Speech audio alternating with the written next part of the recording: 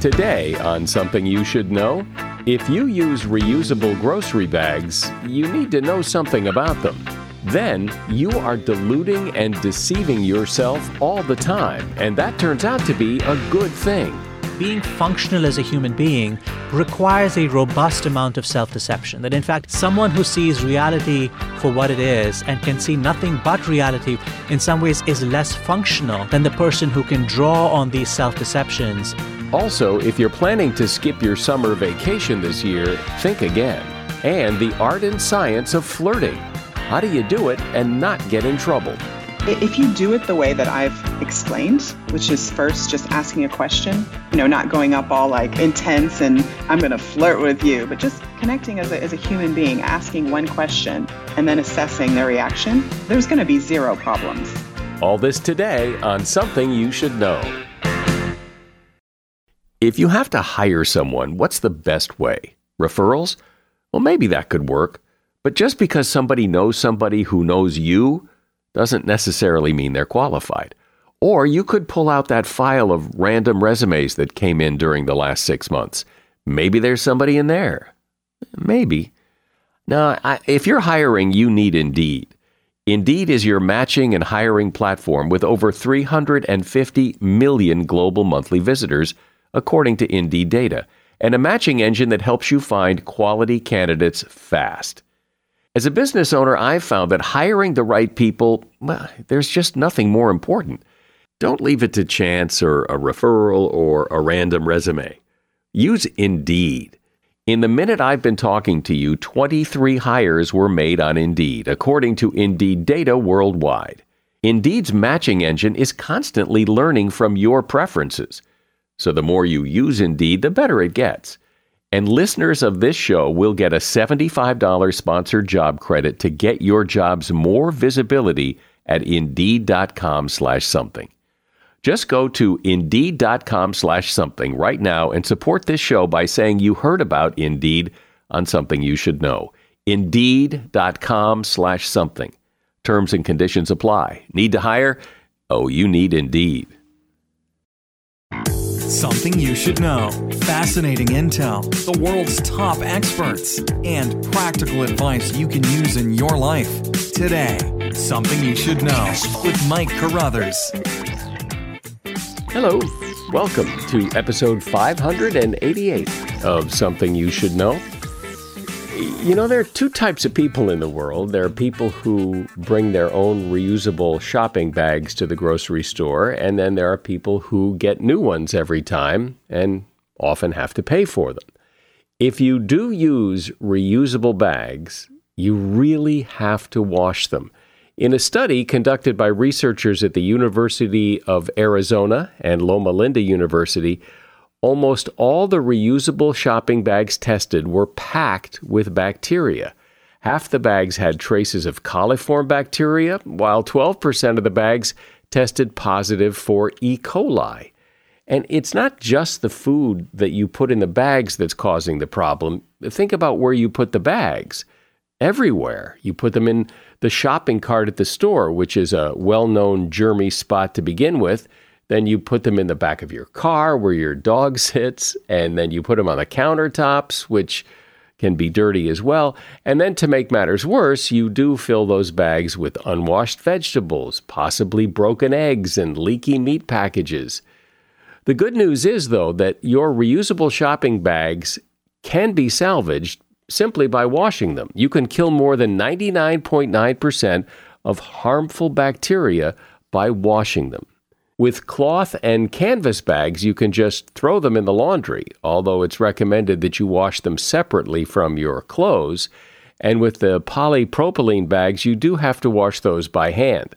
If you're using reusable bags at the grocery store, it's really important to wash them regularly and frequently. And that is something you should know. You are deluding yourself. And so am I. We're all deluding ourselves because, that's what humans do. And it's not necessarily a bad thing sometimes. In fact, it can be a good thing. But sometimes our self-deceptions can cause problems. So why are we deluding ourselves, and what are we deluding ourselves about? Here to explain is Shankar Vedantam. Shankar is author of a book called Hidden Brain, and he's also host of a great podcast called Hidden Brain that is extraordinarily well done. He has a new book out called Useful Delusions, The Power and Paradox of the Self-Deceiving Brain. Hey, Shankar, welcome to Something You Should Know. Thank you so much for having me, Mike. So explain what you mean by how we delude ourselves, and just in big, broad strokes here, what are we talking about? Well, in our daily lives, many of us experience a moment when we are not seeing reality clearly. And we often know what that's like. We know when we're sort of fooling ourselves into believing something that isn't quite true. And we've been taught over and over again that self-deception is a bad thing and being deluded is a bad thing. And for the most part, I agree with that. I agree that self-deceptions and delusions can, in fact, be very harmful to individuals, to communities, and to nations. But it also turns out, paradoxically, that sometimes self-deceptions and these delusions can also be useful. They can be useful in our personal lives, in our interpersonal lives, and also in the lives of our groups and nations. Give me an example of that. Well, the simplest example might come in thinking about our interpersonal relationships. So a variety of studies find, for example, that people are happier in their romantic relationships when they believe their partners are kinder, wiser, and more good-looking than they actually are. And in some ways, this is not a surprising thing, of course. If you believe that you are in a very happy relationship and that your partner is an exceptional person, you're likely to be happier in your relationship, and your relationship is likely to be more stable. Mike, if you and I went on a road trip this coming year and we stopped by every wedding that was happening in the United States, and we asked people on their wedding day, what are the odds that you're going to get divorced? If people were statisticians, they would tell you that the odds of getting divorced in any marriage are about, between 40 and 60%. I bet you that no one on their wedding day would tell you that they have a 40% chance of getting divorced. And in fact, if someone told you they had a 40% chance of getting divorced on their wedding day, that person is likely not heading to a very happy marriage. So it's a small example of how in our daily interpersonal lives, a certain amount of self-deception, a belief that your relationship is going to be special, that you are in a special relationship, that your partner is exceptional in some way, that you are wonderfully matched, all of these beliefs might not be completely true. But to the extent that they are untrue, they can also aid us in being happier in our relationships and in strengthening and cementing those relationships. When I think about self-deception, I think about those people that, for example, in my career, I have seen people who truly believe they're better at what they do than they really are, or at least they're better than I think they really are. But that belief in themselves, even though they don't have necessarily the results to prove it, that belief that they're good is what drives the success that they have.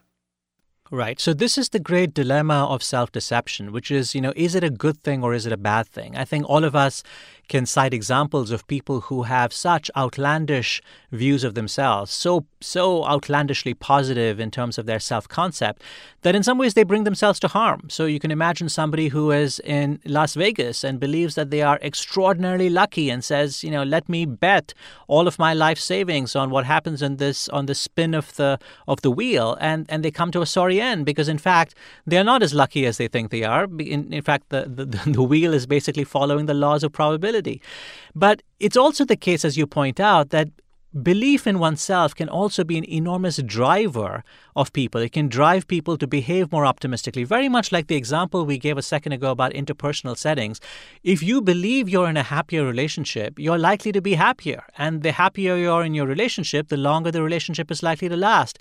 It's exactly the same when it comes to all manner of different kinds of performance. So if you're part of a sports team that doesn't believe that it's going to win, what chance do you have of actually winning? On the other hand, if you're a sports team that is not very good, but you actually have a very strong belief that you are going to win, perhaps it won't come true, but at least you're going to try really hard to make sure that it does come true. And some of the time, you're going to end up succeeding. People who have a strong belief that they're going to be successful, in some ways have the wind at their backs. It doesn't mean they're always going to be successful. Sometimes they're going to fall flat on their faces. But it does mean that they have the wind at their backs. They're more likely to succeed than if you actually believe, you start out believing you're going to fail. What about the other side of the coin? People who are good, people who do things well, but have deceived themselves into thinking that they're not very good. Yeah, in some ways, this is called the imposter syndrome. So people show up in a workplace sometimes, and they feel like they don't belong in the workplace. And a variety of psychological studies show that when you suffer from the imposter syndrome, exactly the same thing happens, except in the reverse direction, which is you might in fact be good, you might in fact be competent, but your belief that you are not a good fit for the workplace that you're in, or that you're not very skilled, in some ways impedes your ability to do well in the workplace. One way this happens, Mike, is that think about what happens in educational settings where sometimes students show up at a college and they don't believe that they actually belong. Maybe there are very few people who look like them in the college, or there's some other reason they feel like, they're imposters in college. One of the things that research scientists have found in studies of first-generation college students and others who are in some ways breaking barriers to enter college is that when they experience setbacks in college, so let's say in your first year you receive a bad grade, or you're very lonely in your freshman year, or you receive some kind of negative feedback, maybe you don't have friends sitting with you in the cafeteria at lunchtime. When you receive these negative signals, people who have imposter syndrome are likely to draw sweeping conclusions about themselves. They're likely to tell themselves, look, the professor has given me a bad grade, and this confirms to me something that I believe, which is I don't belong in this college.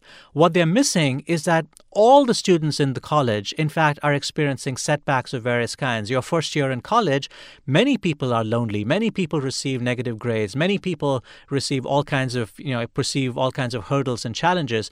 But when you have imposter syndrome, you're likely to take those challenges and blow them out of proportion. You're likely to say, this means I don't belong. So the very same phenomena that we've discussed that can help people in certain settings, the power of expectations and beliefs can certainly work in the other direction as well. So which is the bigger problem? People who think they're great when they're not, or people who are great but think they're not? That's a wonderful question. I think it all depends on the context and the situation that you're in. Because as we've seen, the paradox is that it can work in both directions. So people who are sometimes very hesitant about their own views, they're very cautious about how they approach things. There have been studies, for example, that look at men and women in entrepreneurial settings. And a variety of studies find that women tend to be a little more cautious than men in entrepreneurial settings. As a result, they tend to bet. They don't tend to bet their whole life savings on projects. They tend to be a little more cautious. So if you were to make a bet on an individual man or an individual woman on a project, you might actually be better off betting on the woman because she's less likely to lose her shirt. She's less likely to make such a wild and reckless bet that it basically blows up the whole enterprise. You're more likely to get that when you're dealing with a man. However, given that men as a group are far more likely to be risk takers, when you look at the overall group of people who are entrepreneurs, you're more likely to find men rather than women represented in this group. And part of the reason is, there are certainly the sexism and who gets funded and who gets access to resources. All of those things are real. But it turns out the appetite for risk-taking is itself a predictor of success. Now, it's also a predictor of failure. This is the paradox. There's not a clean line that divides it that says these self-deceptions are always good, these self-deceptions are always harmful. The idea of deceiving yourself on the surface doesn't seem like a good idea. That would be something that you would want to stay away from. And yet what you're saying is that it really serves a purpose. As I followed the research and I followed the science, it became abundantly clear to me that in some ways, ordinary living, being functional as a human being, requires a robust amount of self-deception. That in fact, if you don't have a robust amount of self-deception, you're not going to be able to function in your day-to-day life. This is true when it comes to your personal relationships. It's going to come to your academic success. It's going to come true in your professional success. If you're an amateur sports person, it's going to affect you. It affects you in all manner of these different domains. Someone who sees reality for what it is and can see nothing but reality for what it is, in some ways is less functional than the person who can draw on these self-deceptions in times of need. Are you shining a light on something that maybe we're better off not shining a light on? Because if I'm deceiving myself and it's working, and then along comes Shankar and telling me that I'm really basically a fraud, well, then I'm going to feel bad. Yeah. So one thing to take heart in is the reason our brains come up with these self-deceptions is because our brains fundamentally are not in the business of seeing reality accurately.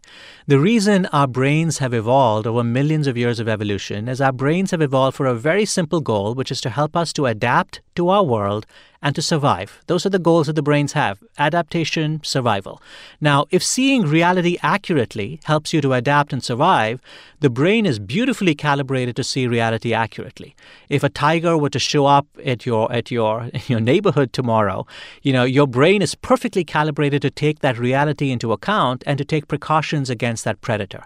However, if adaptation and survival call for you not to see reality accurately, your brain, again, is perfectly well calibrated not to see that reality accurately. So it's absolutely the case that I suppose that if I come along and tell you, look, your brain is doing all of this stuff behind the scenes to keep you from seeing reality accurately, it's a legitimate question to ask. In some ways, is this impeding the functional way the brain operates? But remember, you're up against, 4 billion years of evolution. Your brain has spent a lot of time perfecting the art of self-deception. So I have very little concern that my book is going to disabuse people of the self-deceptions that in fact keep their lives intact.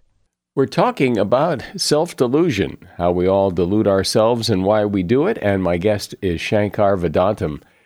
The name of his book is Useful Delusions, The Power and Paradox of the Self-Deceiving Brain. A shout out to Claritin for supporting this episode and providing us with samples. You see, for as long as I can remember, I have had to deal with seasonal allergies. Stuffy nose, watery eyes, the whole deal. And the worst for me is it messes up my sleep. I wake up because I can't breathe right. And during the day, if I'm working and I'm all stuffed up, then my voice sounds weird, and this is how I make my living. Luckily, for those of us who live with the symptoms of allergies, we can live Claritin Clear with Claritin D. I use it, and if you struggle with allergies, you should too. Designed for serious allergy sufferers, Claritin D has 2 powerful ingredients in just one pill that relieve your allergy symptoms and decongest your nose so you can breathe better. I've been using Claritin D for years because, it takes care of the problem. Ready to live as if you don't have allergies? It's time to live Claritin Clear.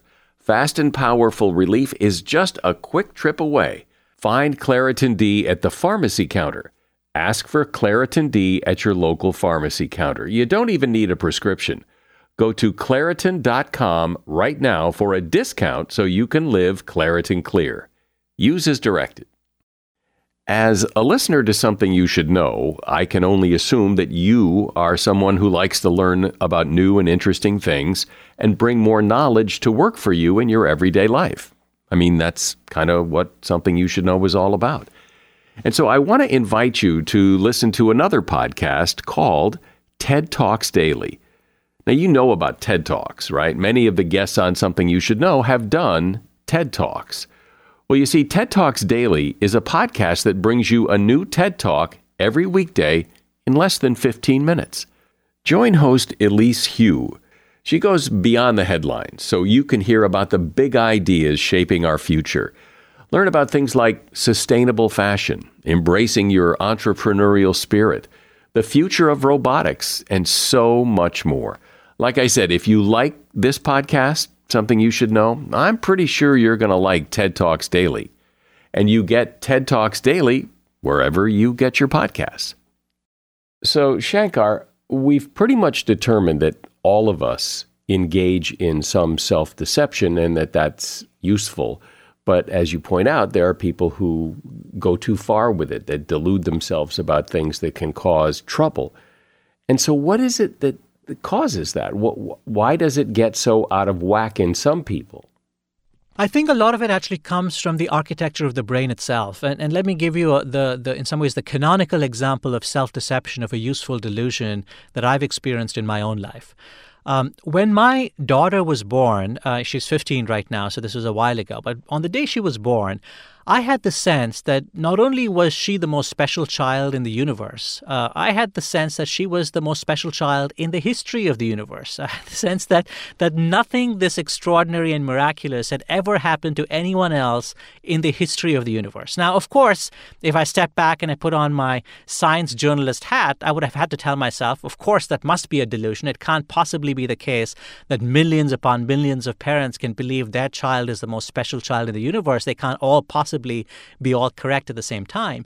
But it turns out that this delusion that I had is remarkably useful because, as I quickly learned as soon as my daughter was born, parenting is very, very hard. It's time-consuming, it's difficult, it's frustrating, it can be irritating. My daughter was really a wonderful child. She was actually a very easy child.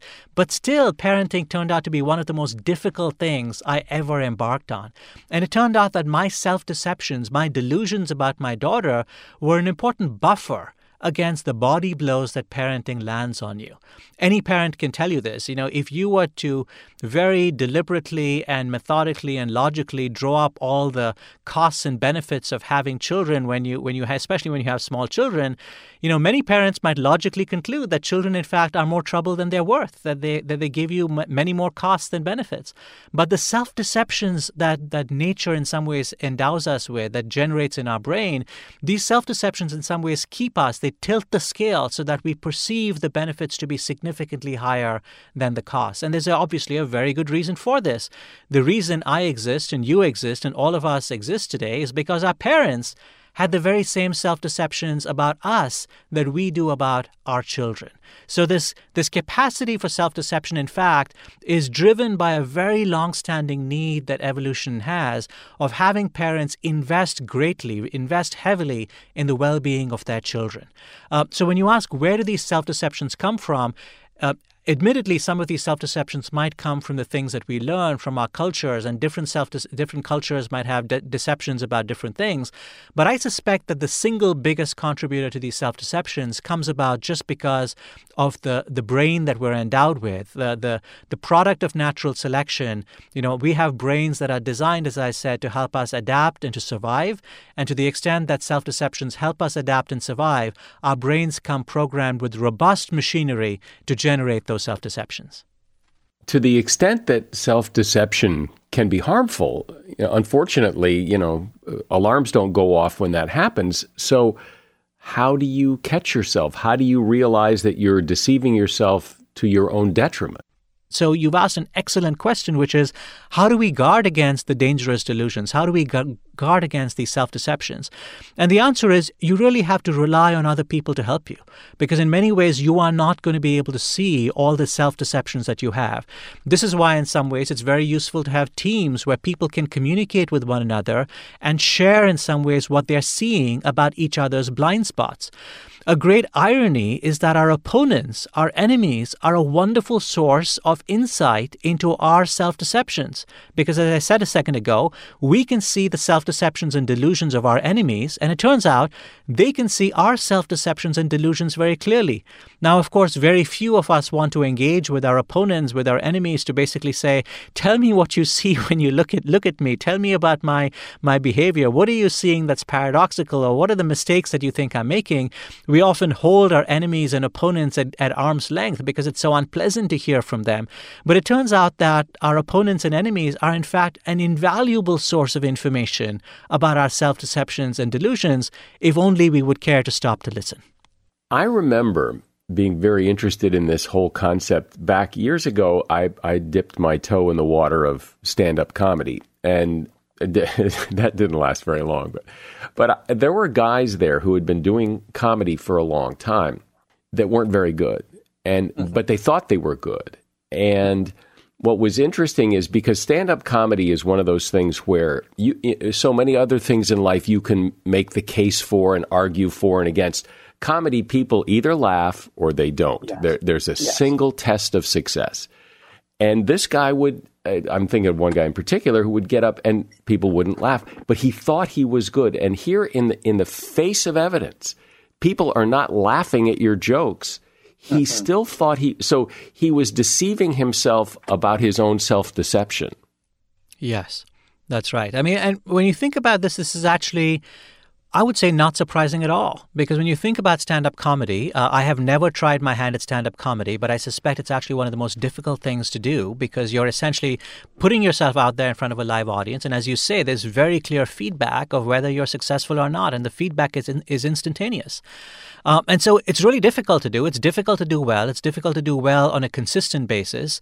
And so, people who engage and practice stand-up comedy in some ways require sort of a really robust amount of self-confidence to be able to keep doing it, because it takes a certain amount of punishment. It's a little bit like parenting. It takes a certain amount of a hardy constitution to be a stand-up comic, just like it takes a hardy constitution to be a parent, because you get so much negative feedback almost right away. Almost more than half a century ago, the psychologist Leon Festinger, he infiltrated a group that believed the world was going to come to an end on a certain day. And they had a specific date they believed the world was going to come to an end. It was a little group. And Festinger infiltrated the group because he wanted to understand what would happen to these beliefs when the world, in fact, did not come to an end on that particular day. And he expected that people would say, okay, I made a dreadful mistake. This was a terrible error that I made. I'm going to revise my beliefs. However, emphatically, that is not what happened. When the world did not come to an end on the appointed day, the members of this little group doubled down on their beliefs. They found ways to rationalize their beliefs. In fact, they came up with stories that said the things that we did, this little group that we did, in fact, prevented Judgment Day from happening, prevented the end of the world from actually occurring. So they came up with rationalizations. So you can see how even when it comes to profound beliefs like the world is going to come to an end, people are able to come up with delusions to protect, in fact, the integrity of their delusions. So is it really so surprising that someone who's a stand-up comic who's getting feedback night after night that people are not laughing at his or her jokes, he or she comes up with stories that basically say, I am really funny. It's just that the audience didn't get this joke. I actually, that joke really killed, but the audience was not smart enough to pick up on the joke. We have, again, robust machinery in our heads to pervert the truth if it'll help us protect our self-concept. I suspect that was what was happening with the stand-up comic you knew. I've always wondered, because there's always those groups that predict the end of the world, and I've always wondered what they do the next day. Like, well, I always figure they all go, oh, man, what happened? But you're probably right. They come up with some explanation that puts them in a good light, that they did everything they could, and as you point out, that they think they're the reason the world didn't come to an end. Well, that's a good day when you think you stop the world from ending. Can you imagine? I mean, you think you're the superhero for preventing the world from ending. I mean, you could have that feeling every day, in fact. If you believe the world was going to end tomorrow and it doesn't end tomorrow, you can pat yourself on the back and say, see, I kept the world intact. So, at the one level, it is sort of comical, and it is funny that people are able to do that. On the other hand, you can actually say this is what all of us are doing, perhaps not to the same extent, but all of us in some ways are engaging in the same kind of behavior on a routine basis. And one way I know this is the case is that if you look at people who have certain forms of mental illness, especially forms of illness like depression, for a long time people believed that people with depression were seeing the world with a delusional pessimism. That, the belief was that people who are mentally healthy are seeing the world accurately. People who are depressed are seeing the world with a delusional pessimism. Over the last 20 or 30 years, a number of studies have actually advanced a different theory, and the different theory is actually quite startling. It's that people with certain forms of depression might in fact be seeing the world accurately. They might in fact be seeing the world exactly for what it is, and it's the people who are mentally healthy who are seeing the world with a delusional optimism. And what I take away from that research is really, to some extent, being mentally healthy, being well-adjusted, being able to function well in the world might not be entirely about seeing the world accurately. It, in fact, might be about coming up with stories that buffer you against the setbacks and challenges and obstacles that you perceive, coming up with stories that tell you, yes, today might not be a good day, but tomorrow is going to be a better day. When you lose the ability to do that, when in some ways the misery and the suffering and the setbacks that you've experienced consume you, you tip over from being mentally healthy to being mentally ill. You essentially say, this person needs therapy, this person needs help, this person needs help. And the irony here is the help that you're providing to this person might require them to be pulled out of seeing reality accurately to seeing reality delusionally. This whole idea that we're all deceiving ourselves is so interesting. Well, I think it's interesting, but maybe I'm deceiving myself that it's interesting. Shankar Vedantam has been my guest. The name of his book is Useful Delusions, The Power and Paradox of the Self-Deceiving Brain. He's also the host of the podcast Hidden Brain, which I think you'd really enjoy. There's a link to his book and to his podcast in the show notes. Thank you for being here, Shankar. Thank you so much for having me on, Mike. It's been a delight to be on your show. When I say the word flirting, you know exactly what I mean. People flirt. They talk with each other. But flirting is different than chit-chat or small talk because somewhere in the mix there is an element of romance or sexual attraction. And what's interesting is that flirting is different in different parts of the world and even in different parts of the United States. And there are more and less effective ways to flirt. And sometimes flirting can get you in trouble when it's not appropriate. So here to help sort out the subject of flirting is somebody who has studied the topic pretty thoroughly. Gene Smith is a social and cultural anthropologist who is arguably one of the leading authorities on the art and science of flirting. And she's author of a book on the subject called Flirtology. Hi, Gene. Welcome to Something You Should Know. Thank you, Mike. Nice to be here. So I was a little surprised to read that flirting behavior is different in different parts of the world because, I guess because I always thought, flirting is flirting, but that's not what you found. I researched flirting behavior in New York, Paris, London, and Stockholm. And I found there definitely was a difference in the way people flirted.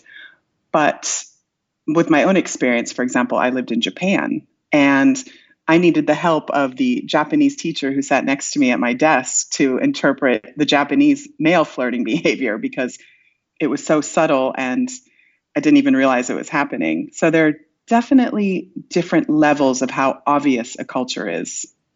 So how do you define flirting? What's flirting and how is it different than other kinds of conversation? Okay, right. This is actually the most important question. And it was the first question I asked people in my interviews. I interviewed 250 people. And the problem is, I don't think there's any other word in our language that has so many different definitions for the same word. So, for example, for the people in New York, flirting was just like a fun and playful way to engage. In London, especially the males would say it's a way to possibly get into a relationship, or it's a means to an end. They didn't necessarily like the path, but they liked what they would get at the end. In Stockholm, flirting was just about eye contact. So, and in Paris, now actually in London, they were quite wary of flirting, like people weren't necessarily being genuine. So yeah, this is the big problem, Mike, is like everyone has a different definition. I think what I found that I can say pretty conclusively is actual flirting has some sort of sexual undertone. And that is what differentiates it from, for example, being charming, which the London females would say. They'd say, well, I don't know if I flirt, but I'm charming. Or the New York women would say, well, I'm nice and friendly. I don't know if I necessarily flirt. And so this has always been interesting to me that must flirting be a means to an end? Because in my single days, I enjoyed flirting with people, not because I necessarily wanted it to go anywhere. I just liked the banter. It was a beginning, middle, and end all by itself. Yeah, exactly. And that's the thing. Flirting definitely doesn't have to lead anywhere. And in a way, part of the fun and excitement of flirting is the unknown, especially when you're single. This is why some people come to me and they say, how can I keep flirting in my relationship? It's like, well, once you're married, there are much less unknowns. So when you're single and flirting, nothing could happen. Something could happen. This person could be your friend. You might never see them again. So yeah, definitely just for the fun of it, you can flirt.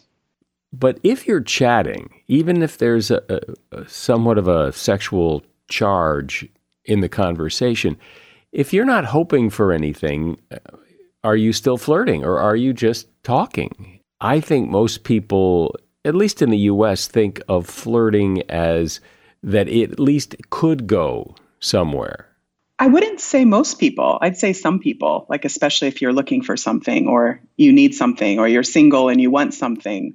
But, there's a lot of people in relationships and flirting makes you feel alive. You remember that side of you.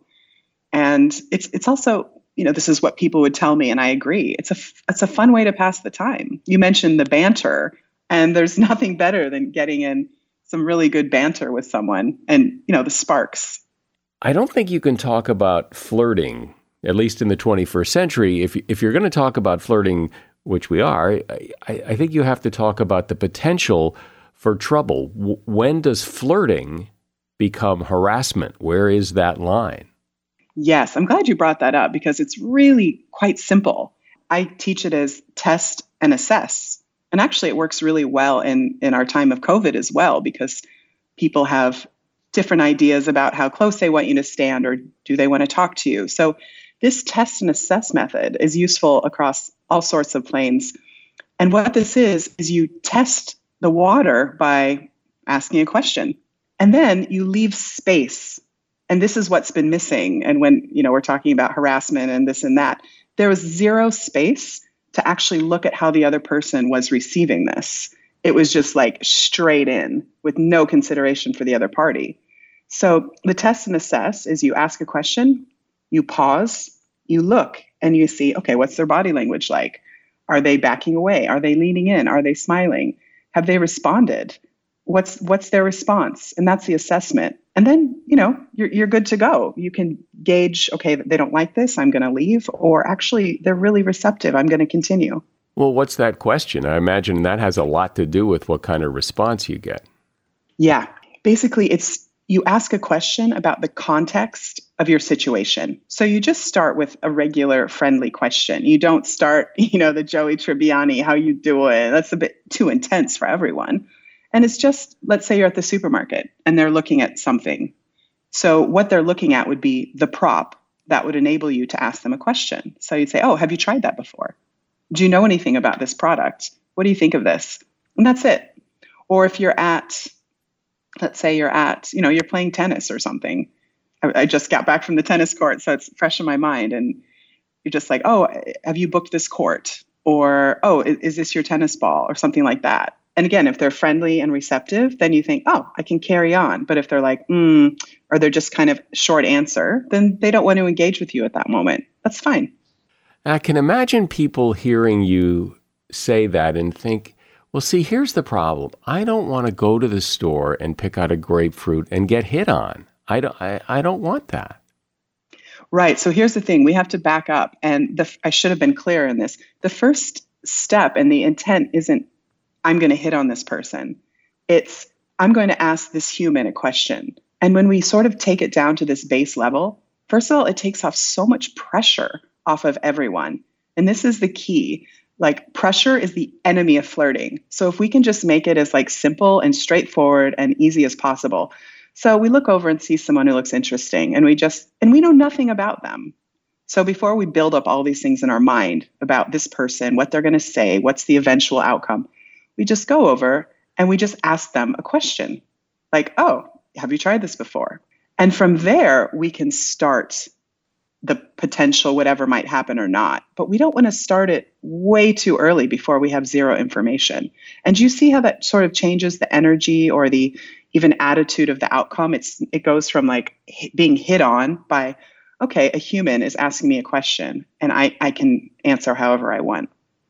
But don't most people if I'm squeezing melons at the grocery store, or a woman is squeezing melons at the grocery store, and some guy comes over and asks her about melons, don't most women know he doesn't really want to know about melons? He's just testing the waters here. So I think there's a danger in creating a narrative before something has happened. I hear what you're saying, and you chose a specifically almost sexual example about squeezing melons, right? But if we just take it to the everyday, someone's looking at a box of cereal or this or that. So there's 2 points here. One is, let's not take the most extreme example.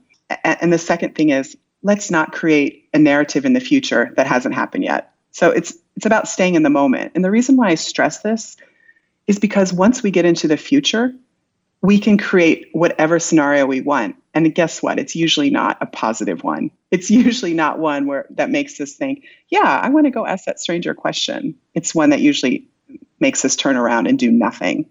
And that's why everyone's moving to the apps, is because they're afraid of doing this in real life. They're afraid of talking to people, to connecting. They're afraid what's going to happen. They're going to get rejected. You've identified some of the, what you call the myths of flirting. So let's talk about some of them. What are they? One of the myths is that only men can make the move. And this is something that I feel is so outdated. Anyone can make the move. If we look at it from an economic perspective, let's think of the 50s or 60s. Men had most of the jobs. Women often worked inside the home. They had more economic opportunity.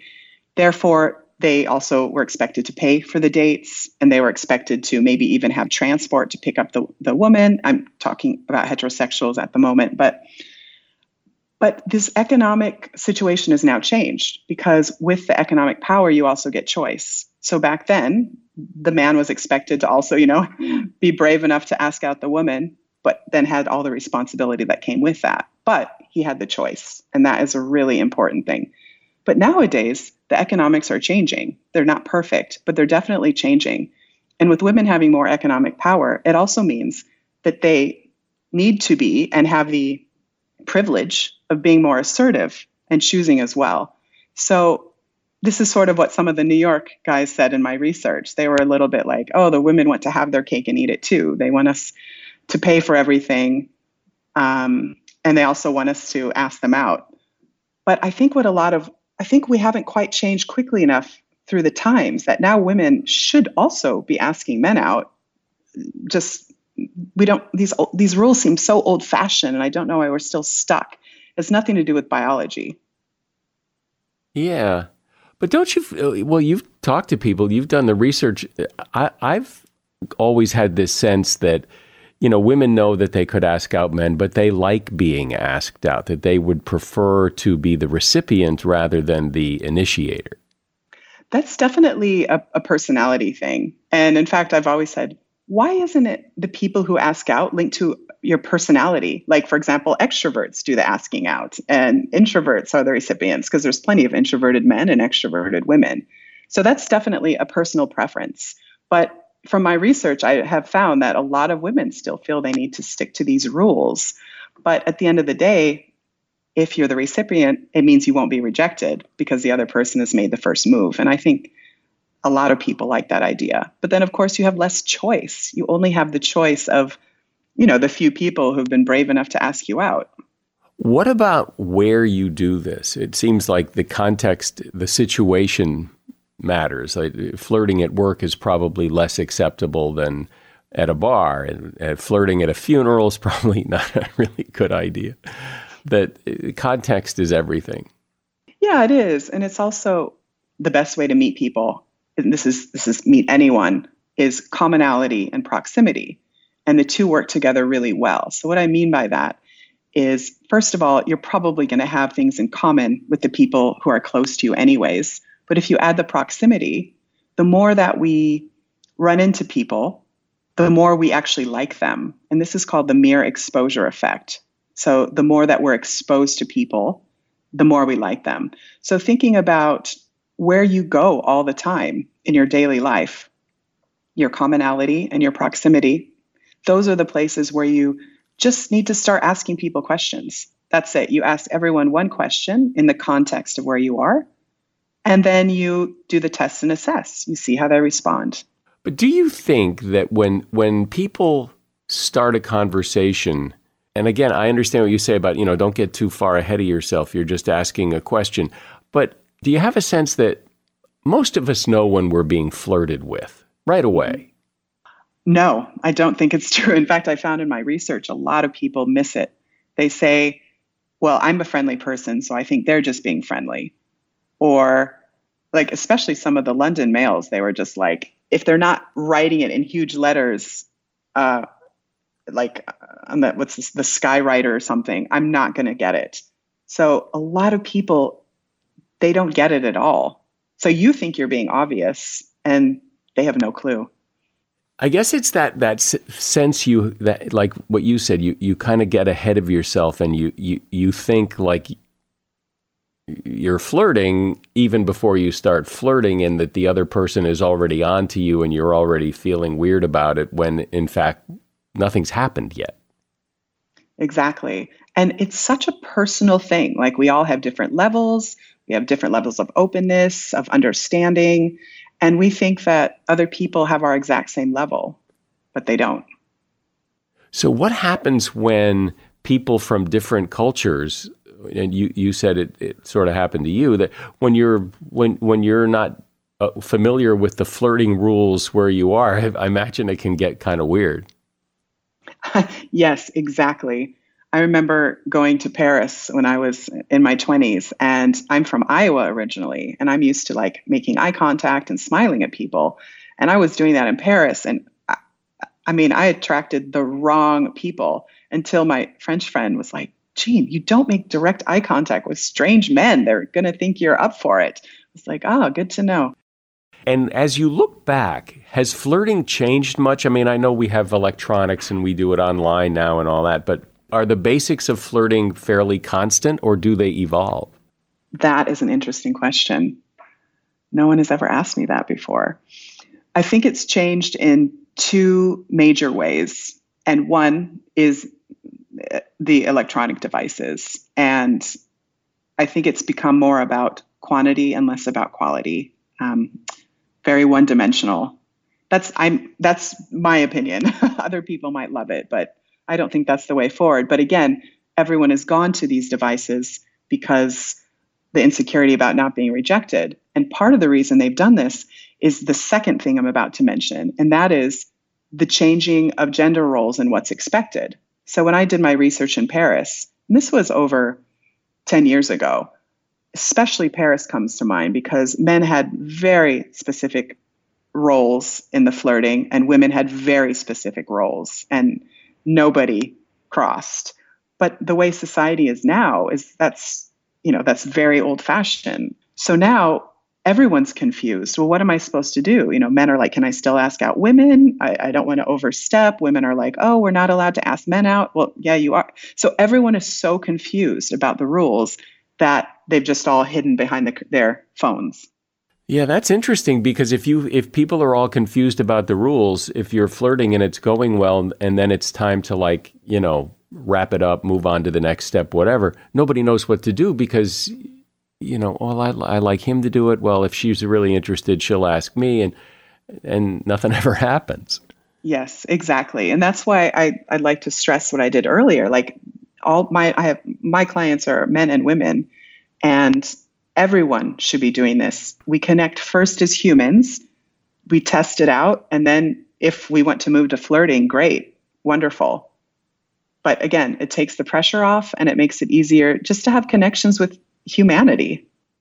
Well, I like your approach of, not getting your head all into this idea that you're now going to flirt and that flirting is about to commence and that it is, take it down a notch. If you do it the way that I've explained, which is first just asking a question, not going up all intense and I'm going to flirt with you, but just connecting as a human being, asking one question and then assessing their reaction, there's going to be zero problems. But it would seem, because at some point for this to become flirting according to your definition, where it has to get a little bit sexual, somebody has to dive into that pool. And that's where I think people are afraid. Yeah. And by the way, when I say a little bit sexual, just to clarify, just as sort of like we're bringing our sexuality into it. That's what flirting is. Not that, sex is going to be the outcome. So just to clarify that. But see, that happens if it's meant to happen in a natural way after you and that person have started in the interaction. You can't decide at the beginning, especially of not knowing someone, I'm going to flirt with them. It happens if once you start exchanging a few lines and you get the feeling and you like, oh, I like the sound of their voice, or, oh, actually, they're even more attractive than I thought. That's when it will naturally move to flirting. So it's much more organic than I think people think, especially when, you hear people say, oh, I've got a great line. Well, probably not. Probably not. It seems like we've all heard all those lines and they're really, really corny and stupid. And boy, if that doesn't telegraph you're getting hit on, what does? You're right. The word is organic. It's much more organic than people think it is. And when we look at it as a natural way of just people interacting, again, it takes the pressure off, which is really what you want to try and do. Yeah, and just let it happen if it's going to happen. Mm-hmm. Exactly. Yeah, well, this has been fun and interesting. And I think, it takes the pressure off to hear you talk. Flirting doesn't have to be this thing that you build up in your head. It's much more organic, and it's just a conversation.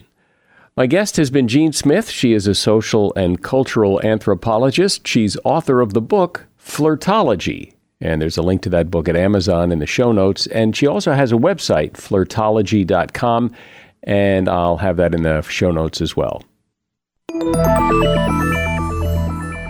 Well, it's summertime, the world is opening up, and it's time to take a vacation.